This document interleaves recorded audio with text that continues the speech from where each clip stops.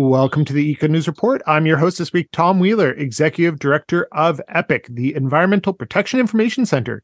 And join me is my friend Caroline Griffith, Executive Director of the North Coast Environmental Center. Hey, Caroline. Hi, Tom. And we are also joined by Sable Odry of the North Coast Environmental Center. Hey, Sable. Hey, Tom.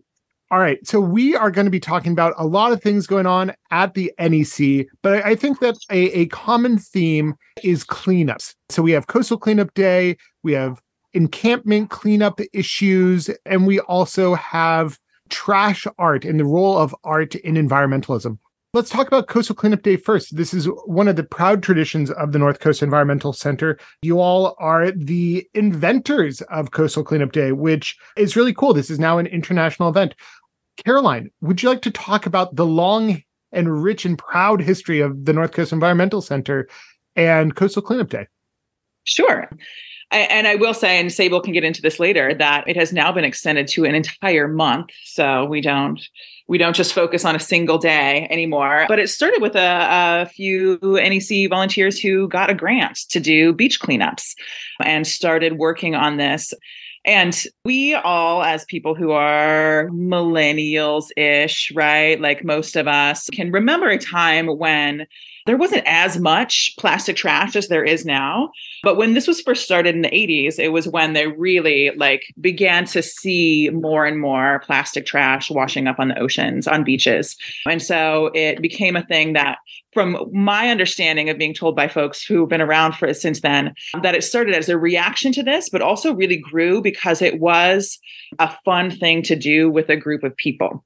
And I think that this, as we look at whatever environmental issue it is, whether it's water, climate change, various pollutions, plastic pollution, all these things, it can be really intense to look at this very big picture. And so it's very satisfying to just go out with a group of friends and pick up trash on the beach. And at the end of it, you can look and say, look at this thing that we did and we did together. And then it got the attention of the California Coastal Commission, which is now who administers this whole thing throughout the state, and grew to be one of the largest single volunteer days on the planet as folks go out and pick up trash, which on the one hand is really cool that all these people go out and do this thing, but then also what a bummer that this is the thing that everybody has to do, right?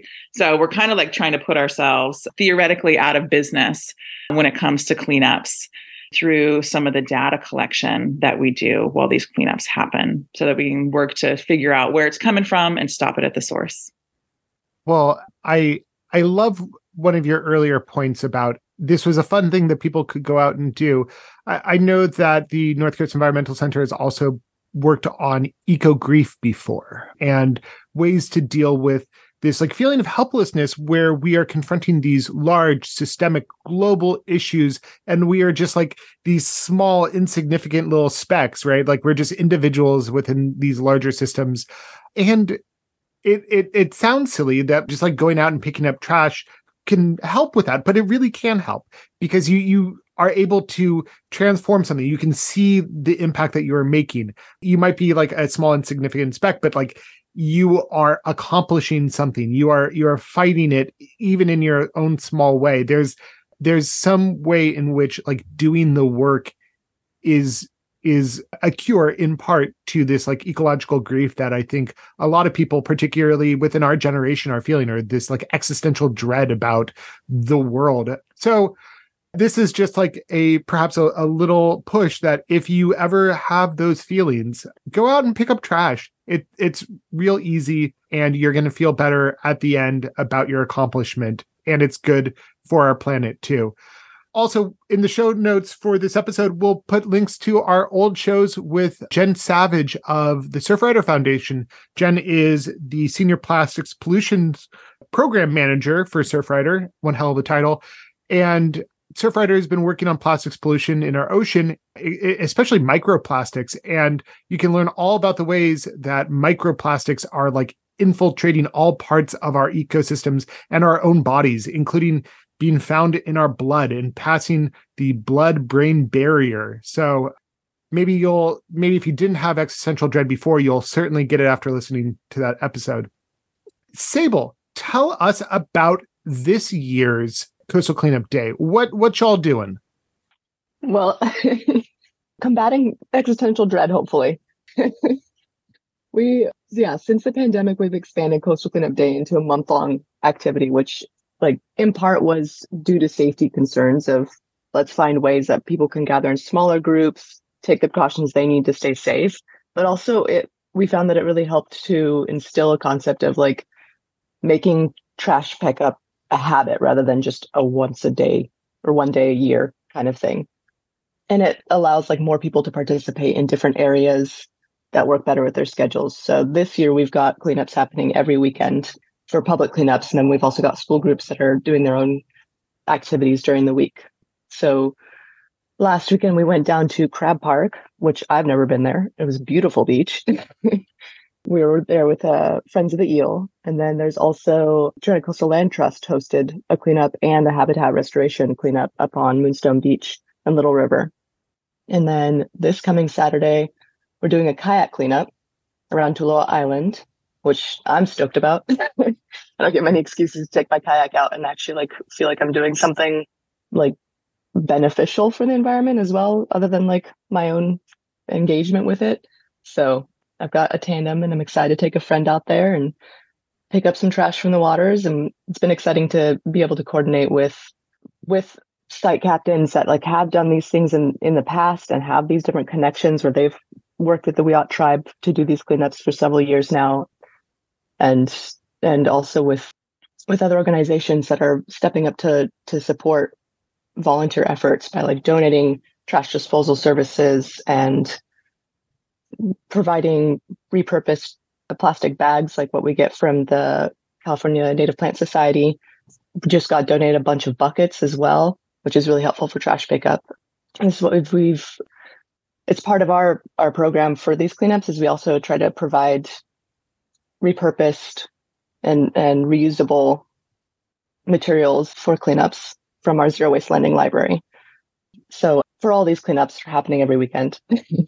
Where can folks find a schedule if they are so inclined to join a cleanup? Up on our website. yournec.org. yournec.org/coastal cleanup month. Awesome. And roughly, there's probably too many to fully keep track of, but how many would you guess, how many cleanups are going to be part of this month?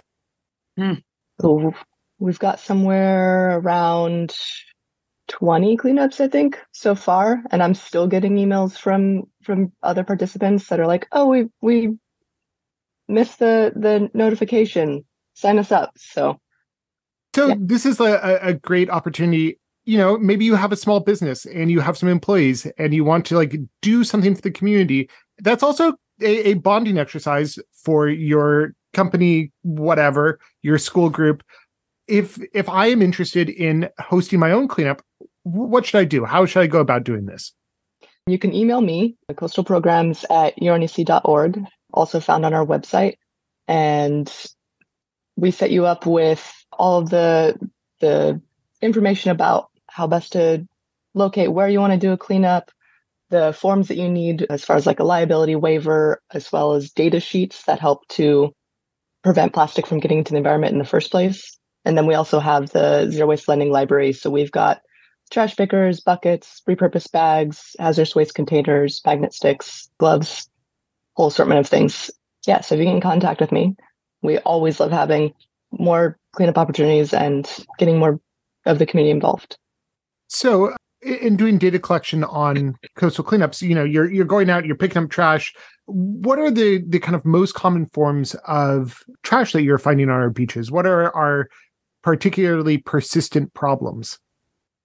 We definitely see like a array of things that vary from urban environments to beaches. So on beaches, find a lot more like marine equipment, ropes and netting and things like that, as well as like plastic bottles, a lot of nails from bonfires and things like that.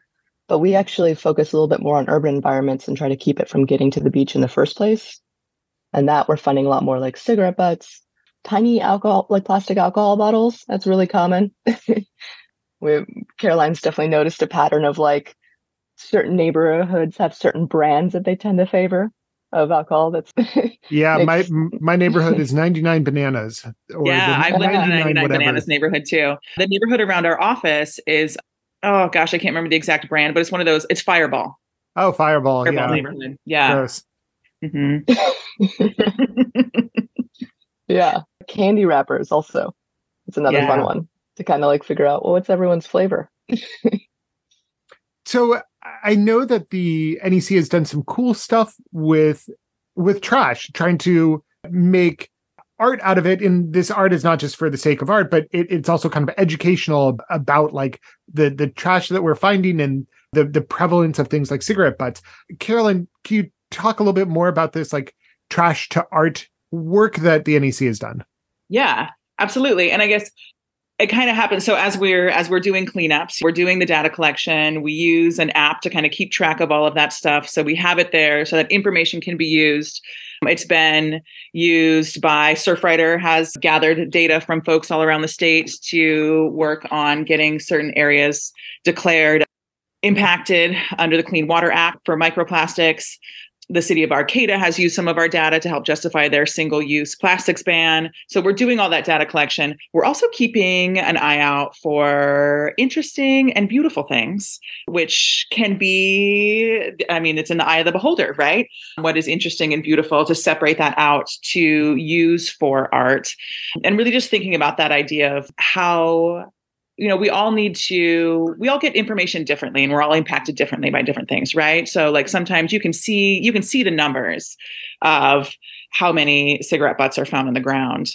But when you come to our office and you see the art made by Maureen McGarry out of cigarette butts, that is birds and fish all out of those cigarette butts, and you see them all together, it lands differently, right? You can see that like, oh, this is what is being impacted by this. And also sometimes just the sheer numbers of the things all together. If you just see 199 bananas bottle, you're like, oh, okay, there's 199 bananas bottle. But if you're able to gather 50 of those bottles and put them together into a piece of art, it really drives home just what an issue all of this is. So we have been, for the last few years, we just celebrated our third Craft for the Coast trash art show and competition. So we invite different upcycled artists. Some people use things that they take out of their own trash or divert from their own recycling bins to make art. This year, we had a show at Our Space, which is an art space that has been curated by the Arcata Playhouse that works with a lot of artists who live on the streets, and had our show there. And we had a lot more art this year that was straight up just stuff that came off of the streets that were constructed into just amazing visual art. One artist, everything he used, he had found in the Arcata forest. So it's everything from tent poles to there were Barbies involved, just amazing little bits of trash that come together into these murals or mobiles to really show, I guess, just the beauty of things, but also to make us really think about all the stuff that is created in our world and then just thrown away. I like that. I like that it forces a moment of reckoning with our consumer culture, our toss away culture. There's one that I always enjoy seeing when I go into the NEC. I think it's an egret, maybe it's a heron made out of cigarettes, and just the number of cigarette butts that were required to form this big bird sculpture is incredible. And it's just a reminder of how ubiquitous and how common cigarette butts are in the environment. And cigarette butts, if folks don't know, are plastic pollution. This is not a biodegradable cotton something or another. This is the stuff that will break down and be those microplastics that are found in fish, in marine life, and in us humans that will come into our bodies and impact us. So very cool. If you ever go into the NEC, there's a mini gallery of some of this plastic trash art. Check it out. It's neat stuff. And it's growing. It is a growing gallery because we've been hosting monthly trash craft nights. That's something that Sable has kind of taken on since they've started at the NEC, opening up the space so we can have thoughtful conversations about trash and also just make stuff together. Again, trying to have a good time while we think about giant systemic issues. The Eco News Report, we're talking about all things NEC, from trash pickups to the all species parade to homeless encampments. Sable, maybe you could talk a little bit more about this trash art nights and let us know when they occur and how we can participate. Yes, we open up our office space and provide some equipment for making trash and also trash. So when we do our cleanups, we're always keeping an eye out for things that might be able to be repurposed and utilized in other ways rather than going into a landfill. So we usually host it around the last Tuesday of the month. We're skipping it this month because we're so busy with picking up the trash, but we're planning on having an extra big one at the end of October, probably October 22nd, I believe. And yeah, the office will be open. It's from 6 to 8 p.m. There'll be glue guns and table space and camaraderie. And we've done some pretty exciting things with it since I've been at the NEC, at least. We got to, in the spring, join with a Connect Sculpture Race team, the Trashlantians, and help them decorate their kinetic sculpture, Trashlantis, utilizing trash that we'd picked up from our cleanups to help them in their message of these part human, part fish, strange beings that are developing in the ocean due to all of our plastic pollution. So it's, some fun projects can be born out of having these moments of being creative and introspective about our current situation. Very cool. A side effect of it, though, is that I know I've kind of started hoarding trash. That like I find pretty things on the ground and I'm like, oh, I'm going to take that because I'm going to make something out of it later. True. I definitely have a spot right by my back door that's little trash bits that I find. And also things that instead of throwing away my own trash that I've utilized, or even things that like may not be recyclable that used to be considered recyclable, I've definitely taken to setting aside so that we have things to work with and do something else with. Mm-hmm. Very, very cool. All right. I look forward to seeing everyone in the listening audience at a future Trash Art Night at the NEC. And so this is a nice transition to our next topic, which involves both art as a way of spreading environmental awareness and another longstanding NEC tradition, and that is the All Species Parade at the North Country Fair. Caroline, can you talk to us about the All Species Parade? If someone's never seen it, what's it all about? Well, I mean, it involves all species parading together. So there's a lot of beautiful costumes made by people. There are plants, there are animals. I think some people still come as humans because that is, in fact, a species that would fit into all the species. And it is a joyous celebration of all those species with drums and music. It is a very, very it feels like a very Arcata sort of affair. It's a very Humboldt affair, right? With all of the beautiful costumes. We have such amazing performers and puppet makers and all of these things. So they all come together to create a fun, family-friendly situation in which the North Country Fair is just surrounded by all of these species and their revelry. And this year you have a very special theme for the All Species Parade, and you got to preview this at this year's Salmon Fest. Can you talk about the theme and why this year? Well, so I guess I first want to say that the All Species Parade used to be a project of the NEC up until very recently. And then we kind of stepped back and it has been taken up by the Arcata Playhouse, which are great friends and collaborators of ours. And we were invited this year to join them kind of in reprising a bit of artistry that actually came out of a previous director of the NEC, Dan Arisman, and James Hildebrand, who is a puppeteer who works with the Arcata Playhouse, envisioned this symbolic demolition of the Klamath Dams, in which the dams are exploded and all of the fish who have been clamoring to get through these dams are finally able to get through. And this year, in honor of the fact that the dams have started coming down, this was reprised. And we got to tag along with the Playhouse as they did this at the Klamath Salmon Festival in collaboration with the Yurok Tribal Court. And it really, so I'm going to describe it to you all, and it's not going to make any sense. So you just have to go to the All Species Parade. But just imagine a gigantic dam with all of the species behind it, the lamprey, the sturgeon, the salmon trying to get through. And then one lucky construction worker gets to come and explode the dam and everybody comes pouring through. So this will happen again on Saturday, the 16th at the All Species Parade.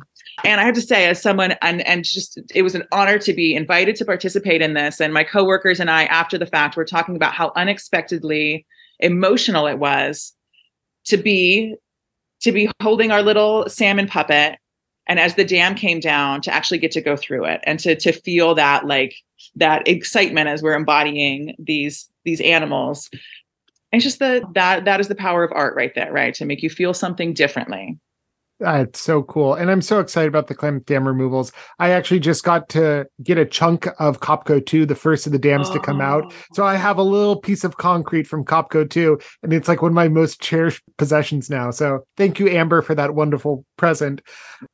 Let's finish in talking about another really cool thing that the NEC has taken leadership on, and that is trying to better our community conversation about encampments, homeless encampments in Humboldt County, what to do about them, their impact on the environment, and how we can approach this issue with sensitivity for those who are experiencing homelessness, as well as trying to still better our environment. So, Caroline, hats off to you. This is a deeply complicated and thorny issue, and I really, really respect the NEC for tackling it. Can you talk to us about your work on this? Yeah, thanks, Tom. And so I can say it started, we've been doing cleanups for years. So we kind of have this association with doing trash cleanups. And maybe about a year ago in Eureka, there was a particularly large encampment that was evicted. Folks were kicked out, and there was a lot of rhetoric around it about just the environmental degradation of the area that people were living in, particularly around the issues of trash. And as NEC staff, we have friends who work with the unhoused community. We have friends who are unhoused. We've been able to build these relationships with folks and understand that this is not by choice, that none of these folks would like to live with their trash in the encampments. It's a matter of a lack of services. And so we first got really angry about the situation. And then we're like, well, how is it? Is there anything that we can actually do to work with this? And right around that time, some of our friends who do work with folks who are unhoused said, hey, some of the people that I've been talking to in encampments would love to have someone come and talk to them so they can figure out what to do with all the trash. They're also just interested in the areas that they're living. They want to talk to somebody about what the birds are there, what the plants are there. And so we got these introductions to a couple of different encampments, and since then have been doing regular cleanups with them, basically just facilitating them getting trash out of the areas where they are, which has been a really, really amazing just opportunity for building community, honestly, to rally around this thing. Like we all live in this world where everything is wrapped in plastic, right? And especially if you don't have cooking facilities, everything that you consume is wrapped in plastic. So what are we going to do with all of that? And so since last September, we have been able to remove, I think we're about 10,000 pounds of trash from some of these encampments. That's not including some of the latest ones where we've actually been able to pair with some businesses in the areas around there who have sponsored dumpster service for some of those encampments. So it's been cool to see how it's not just, we don't live in microcosms. Nothing that we do is in a vacuum, right? And so that we've, in doing this, have helped to not only build connections ourselves with the folks who are living there, but kind of have that trickle out a bit and see those larger connections happen in the community too. So our goals are to help figure out with the folks who are in those encampments what sustainable solutions are to this issue. And what have those solutions been? I feel like, from my own experience in Eureka, the city will briefly attempt something and then kind of throw up their hands when it doesn't immediately work. So finding kind of long-term lasting solutions seems important, and having a degree of stick-to-itiveness and not just giving up also seems important from my own experience. But what have you learned as a solution for helping to improve these campsites? Well, I think that we do. This is a long game.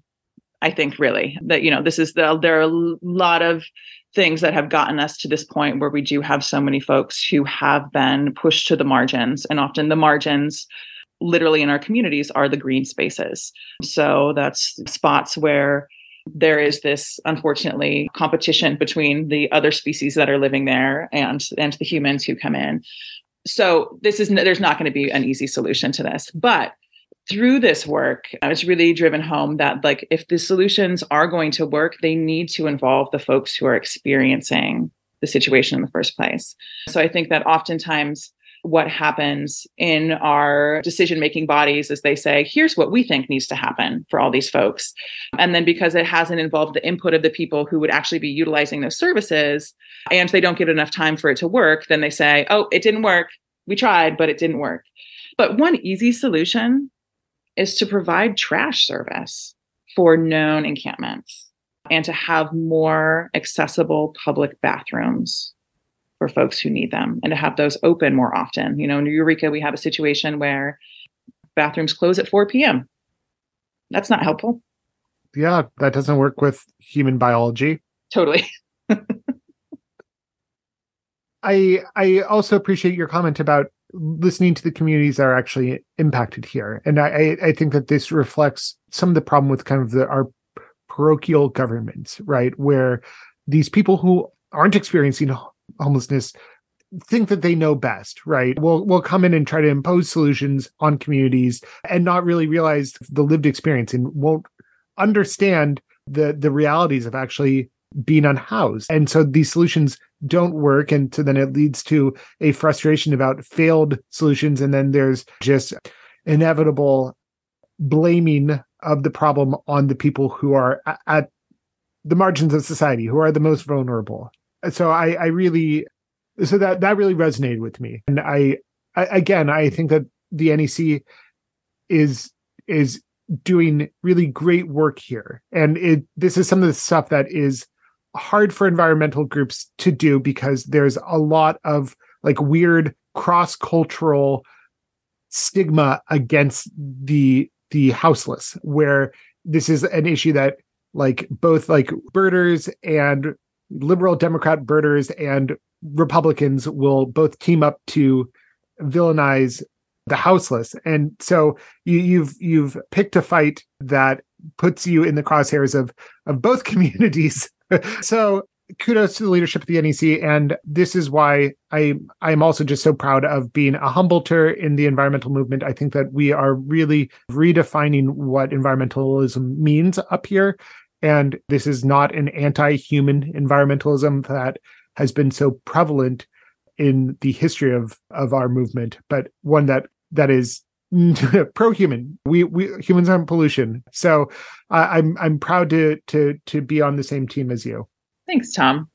Okay. Well, unfortunately, I think that we are just out of time. But again, if you want to find out more information about trash pickups, trash art nights, and all things NEC, go to yournec.org and give our friends Caroline and Sable some love and support while you're there as well.